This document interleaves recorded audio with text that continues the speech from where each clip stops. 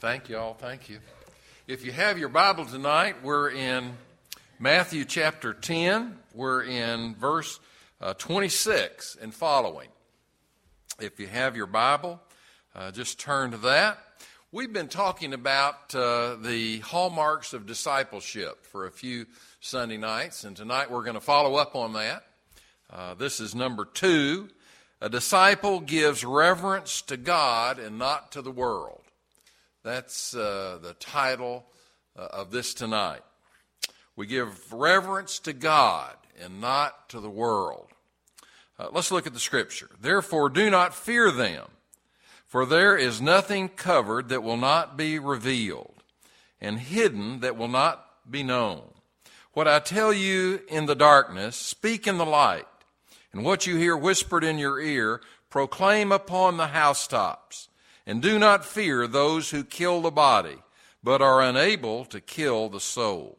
But rather fear him who is able to destroy both soul and body in hell.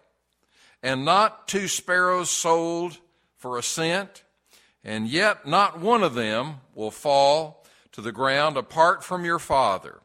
But the very hairs of your head are all numbered. Therefore do not fear. You are more value than many sparrows. Well, tonight we're talking about true disciples. How do you discern who is a true disciple? The true disciple of Christ not only tries to be like the Master, but is also not afraid of the world. Now let me ask you tonight, are you afraid of the world? We don't have a lot of torture and a lot of that kind of thing going on in our country. Of course, some people get murdered every once in a while, but I think a lot of that is in the wrong place at the wrong time. If you're robbed or something like that. 3 times in these 6 verses, Jesus says, do not fear. Now, I've been afraid of a lot of things in my life. Have you? When I was a little kid, I was afraid of the darkness because I had seen the movie The Thing. Did you all see The Thing? That was the first really scary movie, The Thing. And it scared me to death, and for about 4 years, I thought The Thing was after me. And I had to have a light on at night. It made my parents so mad. But I'd leave a little light on in the closet. Jesus had told the disciples he was sending them out like sheep. Now, you remember I said earlier, sheep are some of the dumbest animals in the world. If you lead them, they'll walk right off a cliff. I mean, they don't have a lick of sense. So the sheep, he said, are like you. You're like them. And you're in the midst of the wolves. They would be tried and they would be scourged in the Jewish courts. Now, how would you like to have your boss tell you, now you're going to get whipped with a whip that has nails in it, and it's going to rip your flesh apart? That wouldn't be very good. You're going to be tried in courts because you follow me. That wouldn't be very good. You're going to be brought before governors and kings for his sake and delivered up, that means given over to the jailer, in various ways, betrayed by their families, hated and persecuted by the world in general, and called satanic. That's what it says in verses 16 through 25. Now, all of those are bad.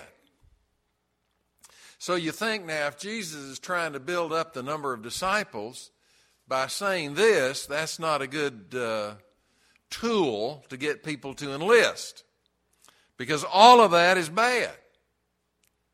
But guess what? That's what Jesus says. It's not all going to be good. Now, I know Norman Vincent Peale never said that, but it's not all going to be good. Some of it's going to be very difficult. We are warned in Proverbs that the fear of man brings a snare, chapter 29, verse 25. There is a fear of what people may think, what people may say, what people may do. It has strangled the testimonies of a lot of people. Have you ever gotten up to say something and then you noticed somebody was there and you didn't say what you were going to say because that particular person was there? Has that ever happened to you? It's happened to me. I remember once I was preaching a sermon in Dallas, and Mary Kay Ash was a member of our church, of Mary Kay Cosmetics. And she was a really, really, really wealthy lady. She told me one time that she had, this is a long time ago, she told me that she had to give $300,000 a year to the church because it was a tax thing. She said, so y'all just decide, what you want it for, and I'll give it. And I remember one Sunday I was preaching, and she was sitting out there, and I was talking about being showy. How it wasn't really Christian to be showy. Well, she had all those pink Cadillacs. And my mind was going in about 3 directions as I was preaching. Now, does she think I'm preaching to her? And I don't know if you've ever been in that shape, but I was on that particular occasion. The fear of what will happen slows us down sometimes. It might hinder our service even in the Lord's name. Human nature wants to avoid problems and conflicts, things particularly that might bring ridicule to us or hardship to us. People naturally don't want to be thought of as being mistreated. They don't want to be accosted by verbal tirades, things like that. And even less do they want to suffer and die. But these are the things that Jesus is saying will happen to those that are disciples of His. That's what happens. It's happening over in other parts of the world today. There are thousands and thousands of people that are being slaughtered just because they're Christians.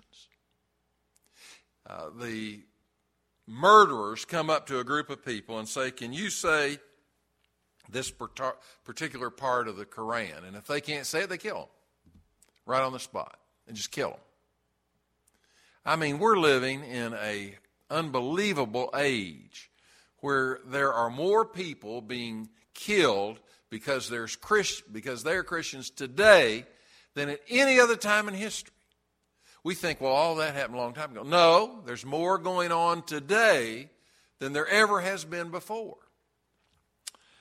Christians who have fallen prey to today's great emphasis on self-preservation. And, of course, that's most of us. I think I told you one time that Cindy and I have a friend that has $20,000 a year for plastic surgery. That's how much she kind of allots herself every year to have that kind of work done. I mean, she's really trying to preserve herself. If you find it especially difficult to confront sinful society and the demands and standards of the gospel, if you try and hold up those standards, you're gonna get a lot of flack. You're going to get a lot of hardship. You're going to have a lot of pain. Our culture has produced an unacceptable softness among evangelicals. So many evangelicals today are not willing to take the hard stands and preach a hard gospel. They're just not willing to do it. They never mention some of the things that I've already mentioned tonight. They never talk about any of that. But that's what Christ says in His Word. That's what He says in this passage that we're looking at tonight. For all that is in the world, the lust of the flesh, the lust of the eyes, and the boastful pride of life, is not from the Father, it's from the world. 1 John 2:5 says. Actually, it's 1 John 2:15. I'm going to get it in a minute here. Every believer, like the Apostle Peter, when he was out warming himself in the courtyard, you remember that scene in the Bible? Jesus is on trial at the very time he's out in the courtyard. People come up to him and say various things to him, and he doesn't answer truthfully. For fear of being considered foolish or backward or extremist or unsophisticated or obtrusive, he doesn't want any of that said of him. And for fear that he likewise might be arrested. He likewise might have to go into that horrible prison. Because criticism, abuse, and danger would become frequent companions of the apostles, Jesus, over and over again, exhorted them not to be afraid. Have you ever been so afraid that somebody's not going to like you? I remember I was 19 years old. I started pastoring my first church, and I wanted everybody in that church to like me. And if somebody didn't like me, I would go to Herculean efforts to try and get them to like me. I would take them presents. I would go by and visit them. I would do anything, anything. I wanted everybody in the church to like me. It's always destined that some people are not going to like you. It doesn't matter what you do. And, of course, some of them didn't like me. My second church, I got a little better. My third church, I got a little better.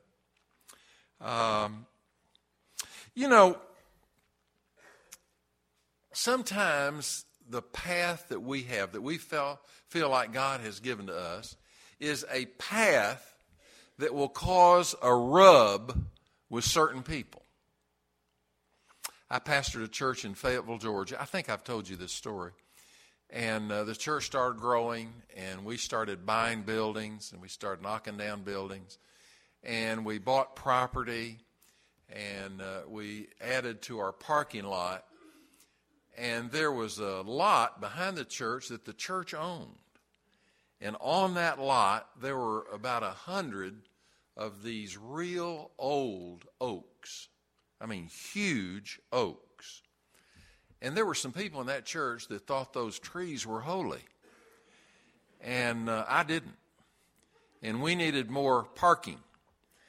And I got a man in the church who had a gigantic bulldozer. And one Friday morning at daybreak, he went down there and he knocked every tree in that lot down. And everybody was mad at him. But they knew in their heart that I had gotten him to do that. And so it all eventually came home. One lady was so mad at me that she said, what you have done is ungodly. It is of the devil. That is just the worst thing that you possibly could have done. You have ruined our town. You have ruined our church. You're just really not a good person. I looked at her and I said, let me ask you a question. I said, do you think those trees are more important than souls? And she said, well, I'll have to think about that. That was her answer. I'll never forget that. She said, I'll have to think about that. Well, we took those stumps out. We put in a parking lot. Guess what? In about 3 months, attendance was up 100. We needed more parking. The thing that we've got to realize is if we're going to do the things that God has called us to do, it's going to irritate some people. And they're going to get mad. They might not like it that you say the blessing in restaurants. They might not like it that you are aggressive with your faith and every once in a while you try and kind of nudge them a little bit toward Jesus. They're not going to like that. But if we have been called by God to do those things, then we ought to do them. And the scripture says, Jesus says, don't be afraid. Stand up for the gospel. Don't be bashful about it. Let's look at verse 26 again. Then do not fear them, for there is nothing covered that will not be revealed, nothing hidden that will not be known. What I tell you in the darkness, speak in the light, and what you hear whispered in your ear, proclaim upon the housetops. Believers should never be afraid of the world, because they know that God will one day vindicate them. Now, you might get killed in the process. And you have to realize that. You might die in the process. But you will be vindicated by God in glory, and that's eternal. This down here is just very, very temporary. That is eternal. And the Lord will vindicate the witness that we gave. Although God's children will be mistreated, they will be accused of being wicked and even demonic, Jesus says, do not fear them. Don't fear them.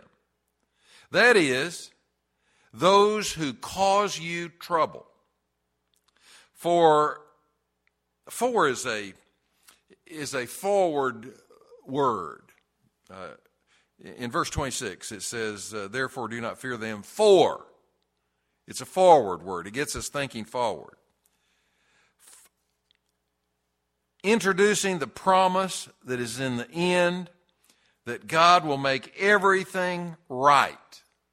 That's what's going to happen. That's coming. For God will act, is what it's saying. And God will bless. All truth and goodness and all falsehood and all wickedness will be seen for what it really is. All of that's going to come out. Now, one of the things that we have got to know is that, of course, all of us have sinned a lot in our life. There's no question about that.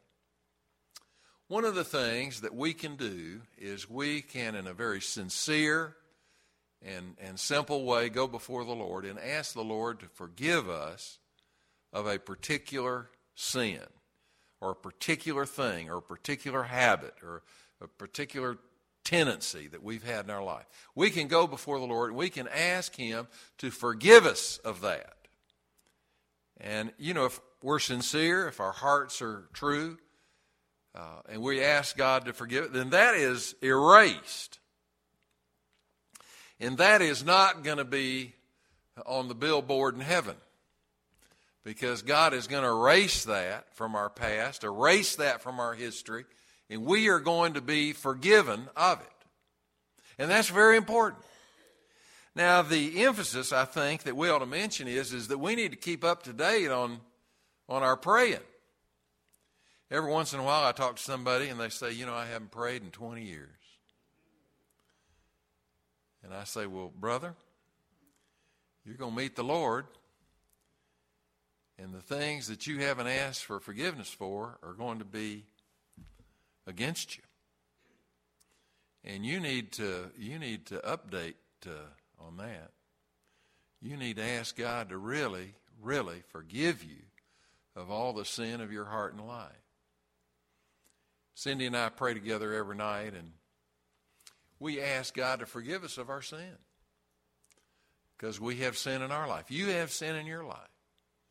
And we want the Lord to be with us and to be helping us, to be leading us, to be guiding us. And we need to keep current in our prayer life. The world puts the best face on wickedness and the worst face on righteousness. It's always been that way. I hate to go to movies where they portray pastors as idiots and morons and things like that, inconsistent, adulterous, all kinds of things. It seems like the movie people just delight in doing that, because there's a whole lot of movies that do it.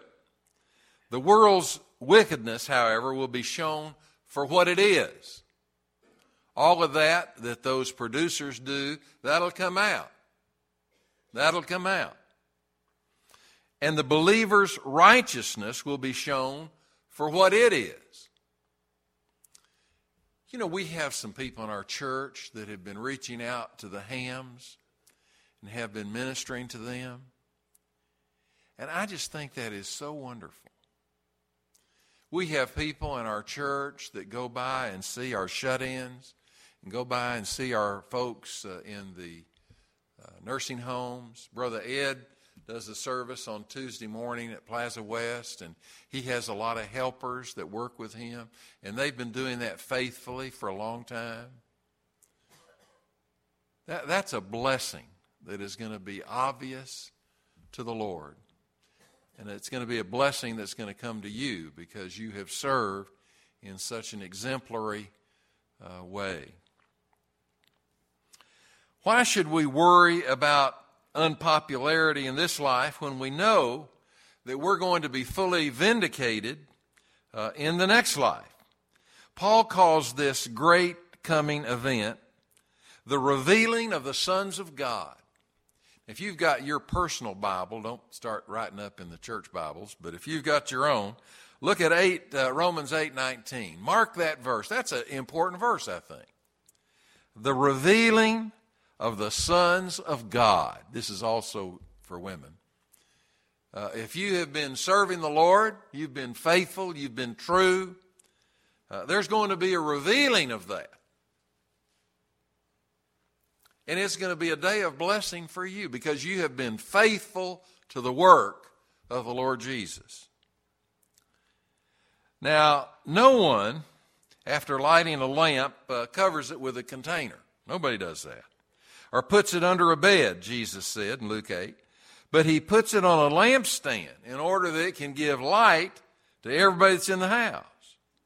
When God gives truth to declare, the business of Christians is to make that truth known, not to hide it. If we're reading the Bible at night, in the morning, or whenever, and we reach a certain passage that we think is relevant to us and a situation that we're in, if it's something that we need to do and we know it, then we need to get at it. Start doing it. We need to be about the Lord's work and not hide it. We don't want to hide. One of the things that irritates me beyond belief, in every church there are people that have great singing voices and they're not in the choir. Jim, does that make you just want to cry? It irritates me no end. Sometimes I'll be sitting out in the congregation and somebody around me will be singing with a great voice, and I just kind of turn around and look at them. And every once in a while I say, you ought to be in the choir. You know, they know that. They know that. They just don't want the discipline of coming to practice. They don't want to be hedged in that way. Is that the only reason? It's the only one I can think of. We need everybody that can sing well in the choir. That's what we have, a great choir. Our music ministry is tremendous. And if we've got something to say, something to sing, a witness to give, we need to be doing it. That's what this passage is saying. With mock encouragement, Solomon wrote these words in Ecclesiastes 11. Rejoice, young man, during your childhood, and let your heart be pleasant during the days of young manhood. Allow the impulses of your heart and the desires of your eyes. And then he adds, he moves away from mock encouragement, and he says this, yet know that God will bring you to judgment for all of those things, the things that we do wrong. Unless we have asked for forgiveness for that which we've done, then we're going to be brought to judgment for it. The disciples' perspective should be God's perspective. We should see these things in life as God looks at them. And we know how God looks at them because it's in His Word. It's not a secret. It's clearly written in the Word of God. There are to be no secrets in Christianity. What the Lord has, in effect, revealed to us in the darkness. You see that in the text? In the darkness. We are to speak in the light. What has been whispered in our ear, we are to proclaim upon the housetops. Now back then in the towns, they had all flat roof houses. And if you really wanted something to be made known, they didn't have radios and TVs and telegraph and all that. They would get up on top of their house and they would yell it out. And the sound would filter down in between those flat roofs. And if you had a real strong, loud voice, that was a great way to share whatever news it was that you wanted to get out. Proclaim it upon the housetops. Christians are not elite defenders of man-made secrets, but they are bold proclaimers of God's truth. That's what we're supposed to be. Bold proclaimers of the truth of the Word of God. Secrecy is no part of the gospel. During New Testament time, Jewish rabbis would often train their students to stand up, and then the rabbi would go and stand right beside them. And the rabbi would whisper in their ears, and then they would say what the rabbi had just told them. And that's the way they trained them. What the student heard whispered, he would then speak aloud. What the Lord, in effect, has whispered in to our ears through His Word. We need to speak aloud. We need to speak aloud to the world, not just a select small group that we've told 500 times. We need to speak out to the world, holding nothing back. What the Lord has made known to us, we are to make known to others. In Jesus' day, the person shouting from the housetop could be heard for a great distance. Official announcement, personal announcements, anything like that could be publicized by that means. The objective of shouting was to be heard by, obviously, as many people as possible. When the fullness of God's revelation is taught, the world will invariably be offended. You know, there are passages in the Bible that a lot of people don't want to hear. They just don't want to hear them.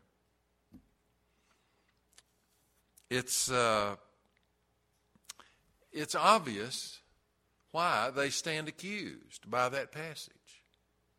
And nobody wants to be accused when they know they're guilty. You know, they want to go somewhere where somebody will say something real nice about them. Somebody will compliment them. Someone will say, attaboy, to them. Fallen man does not like to hear that he is fallen. Sinful man does not want to hear that he is going to face the reality of that sin in the judgment. And that's obviously true. Those are truths that Jesus and the apostles never refused to proclaim. They went right ahead. They said it. And of course, it got them in a lot of trouble. They had to leave certain towns very quickly. It was because they boldly taught such truth that the world rejected, and then the world persecuted them. You know how many times this happened to Paul? Over and over and over again. He was beaten and left for dead. He was beaten on many occasions. The world shows little objection to a gospel that is only the positive part. I'm not going to mention any names, but there are some preachers on TV, on the radio, and they just talk about the real positive stuff. They only mention God's offers of peace and joy and blessing. And that's all they talk about. They don't talk about anything else. An unbeliever is not offended by those elements of the gospel. Of course, they're true too. Those things are true. God does offer those things. But he is terribly offended when he is told that he is a sinner under God's judgment and that he is going to face eternal damnation if he doesn't straighten up. Boy, they don't want to hear that. Whoa. Don't want to hear that. John 3:16 is often only partially preached and taught. That God loves the world, everybody knows that. God sent His Son to save the world, everybody knows that. And saves everyone who believes, that's obviously true. But that's not all that's in there. There's more in there. Implicit in verse 16 and explicit in verse 18 is the truth that apart from faith, a person will perish. Will perish. And that's a part of the gospel that we need to share, that we need to tell to our family members, to your grandson, your granddaughter, your great-grandkids. You need to tell them that. We certainly don't want them to go all through life and never hear it. You know, we're held accountable if they don't know. Well, tonight, if there's someone in the house that would like to come and make a public profession of their faith, if there are some here tonight that would like to come and join with our church and serve the Lord through the auspices of this church, that would just be wonderful. We'd love to have you come and join with us. Today's been a great day. We had 4 folks come today and join our church. We had a great crowd. There was a great spirit in the church. I'm so glad that you're here tonight. The only thing that would make it better, if somebody here tonight would stand and make a strong decision to take the next step with the Lord Jesus. If you do that tonight, don't be bashful at all. Just slip out and come forward and take a stand for Him who stood for you. Let's stand together as we sing.